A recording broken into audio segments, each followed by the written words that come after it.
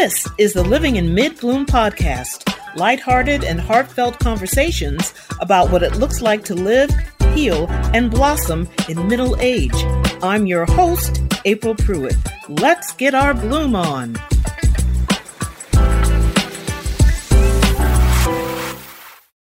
Hello, my mid-bloomers. Hello, my friends. I hope everyone had a great week, and I'm excited to get started on this new episode. My continued therapy journey, it actually feels good to kind of get these things out because there are a lot of things that I don't think that I actually worked through. And what I'd like to do is try to end on a less serious note so that when you leave me, that you're in a good headspace. In this episode, I will be talking about abusive relationships. Please do not listen to this episode if you believe any of these subjects may trigger you. The content of this episode is not intended to be a substitute for professional advice, diagnosis, or treatment. Always seek guidance from your healthcare professional. The names of individuals and locations mentioned in this episode have been changed in order to protect everyone's privacy. My thoughts about finding the right therapist are my personal point of view and not to be considered as advice from a professional.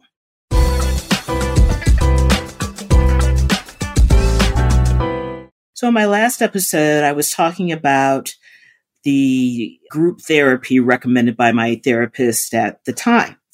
And the managing counselor that checked me in, I felt was inappropriate by saying, after I told him about my abuse, oh, that'd be great for my book, which I'm assuming is some kind of research book. But the bottom line was it was totally inappropriate.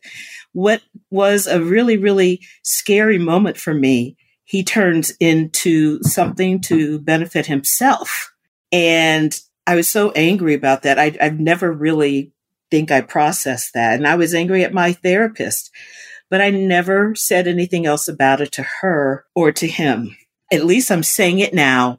I'm getting it out. I'm going to release it and let it go. I will not let it keep residence in my head and in my soul. I know I did nothing wrong. Now, in this episode, I'm going to talk about a psychologist that I met with only once, which was the shortest agreement I had with any kind of therapist or specialist. I went to see him because of a relationship I was in. I was probably like a year in when I sought out a therapist to help me with the relationship with this guy, Sam.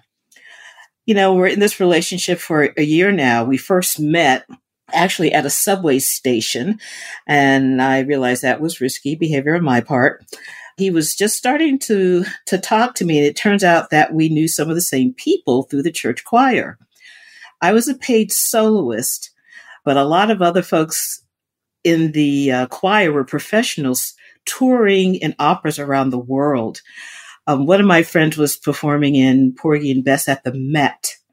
They were still in rehearsals, and he invited some of us to come watch, but we'd have to play Hooking from Work, and that's what I did. I called in sick. I took the train from DC to New York, and it was one of the best days of my life. There were the other artists that were, of course, rehearsing there, and in the middle of the Met Theater was the soprano. It was Grace Bumbry. She was the soprano at the time, and she's sitting in front of the libretto, and that's the only lighted area in the theater. She recently died, but she was 86. But I could just feel her energy just radiating through the theater, just the power of her presence. So anyway, so I'm heading to rehearsal. He wants to come with me, which he does. And he, sees the other folks that he knows. And they were pretty much telling me, April, don't do it. Don't do it. And of course I did.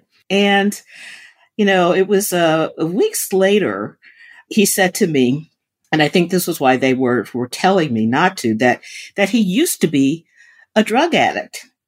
And I thought, well, that's great. He's no longer doing drugs, Yeah, I know. Very naive of me. At that time, I knew nothing about addiction. I knew nothing about relapse, about enabling someone. So here I am in this relationship, and sure enough, weeks later, he's an active user. He actually told me it was crack. And, he's telling me these things that since I don't know anything, he's like, oh, I'm just doing it for a little while, and it just got worse, worse. But I didn't know. I thought I was being helpful. And I was one of his many enablers in this whole process.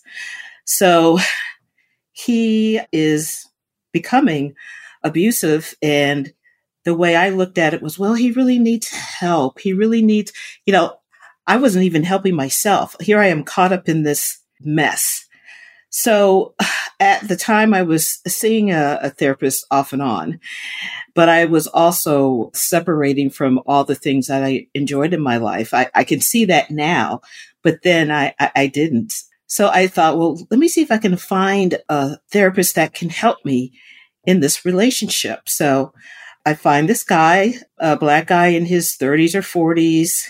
He went to Georgetown, and I thought, he would be a good fit for helping me in the situation I'm in. So you go to his office, and I start telling him about my relationship with him. I told him how I met him, and he kind of laughed at first. And I thought maybe it was just a nervous laughter, or, gee, that's a crazy way to meet somebody. Though I was feeling a lot of shame.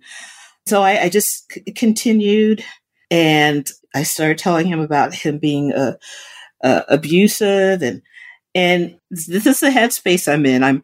I'm like, here I am ignoring the therapist being totally inappropriate. So I leave. He sets up a next appointment. He provided me no feedback.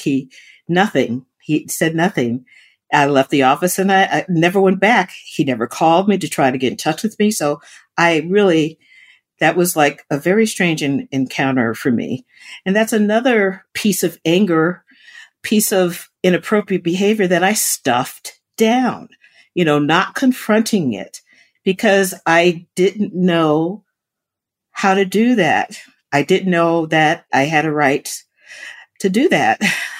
I want to leave you with another tip about finding a therapist.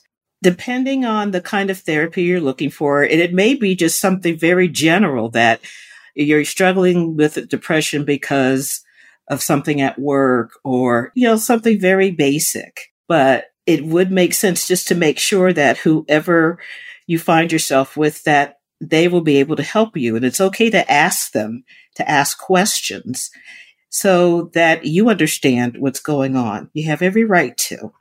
So, like I said, I wanted to kind of end with something less serious.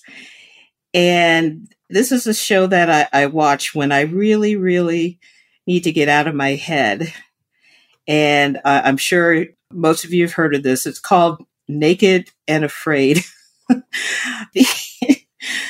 So the premise is people are left in, it's usually a warm part of the world they're in. All of their worldly goods are left behind, including their clothing. So they are naked, and they get to bring like one specialty thing, whether it's a machete, a knife, a fishing pole, whatever it is. This one that I tend to watch every few weeks. It's Naked and Afraid Extra Large Frozen. So they're in groups of 3. And they are, I don't even know what part of the country they're in. Maybe, are they in Alaska? I don't know. But there's snow, and the temperature graduates from as high as 60 to as low as like 20 or 15 degrees. They take off their clothes, and they're running around trying to find shelter. And I give these guys credit. I think half of these people ended up leaving within a few days just because they were ill. I mean, it's like, one guy is like his feet were turning blue, or whatever it is. I'm not making fun of these people, because you have to be a really strong person to go through this. But they can laugh at themselves too, because when they do find these little shelters, they have fur that they can, sew together to kind of make clothes, but it's never enough to cover their bodies completely. So they may have made like some shoes and like a top, but all of their butts are hanging out.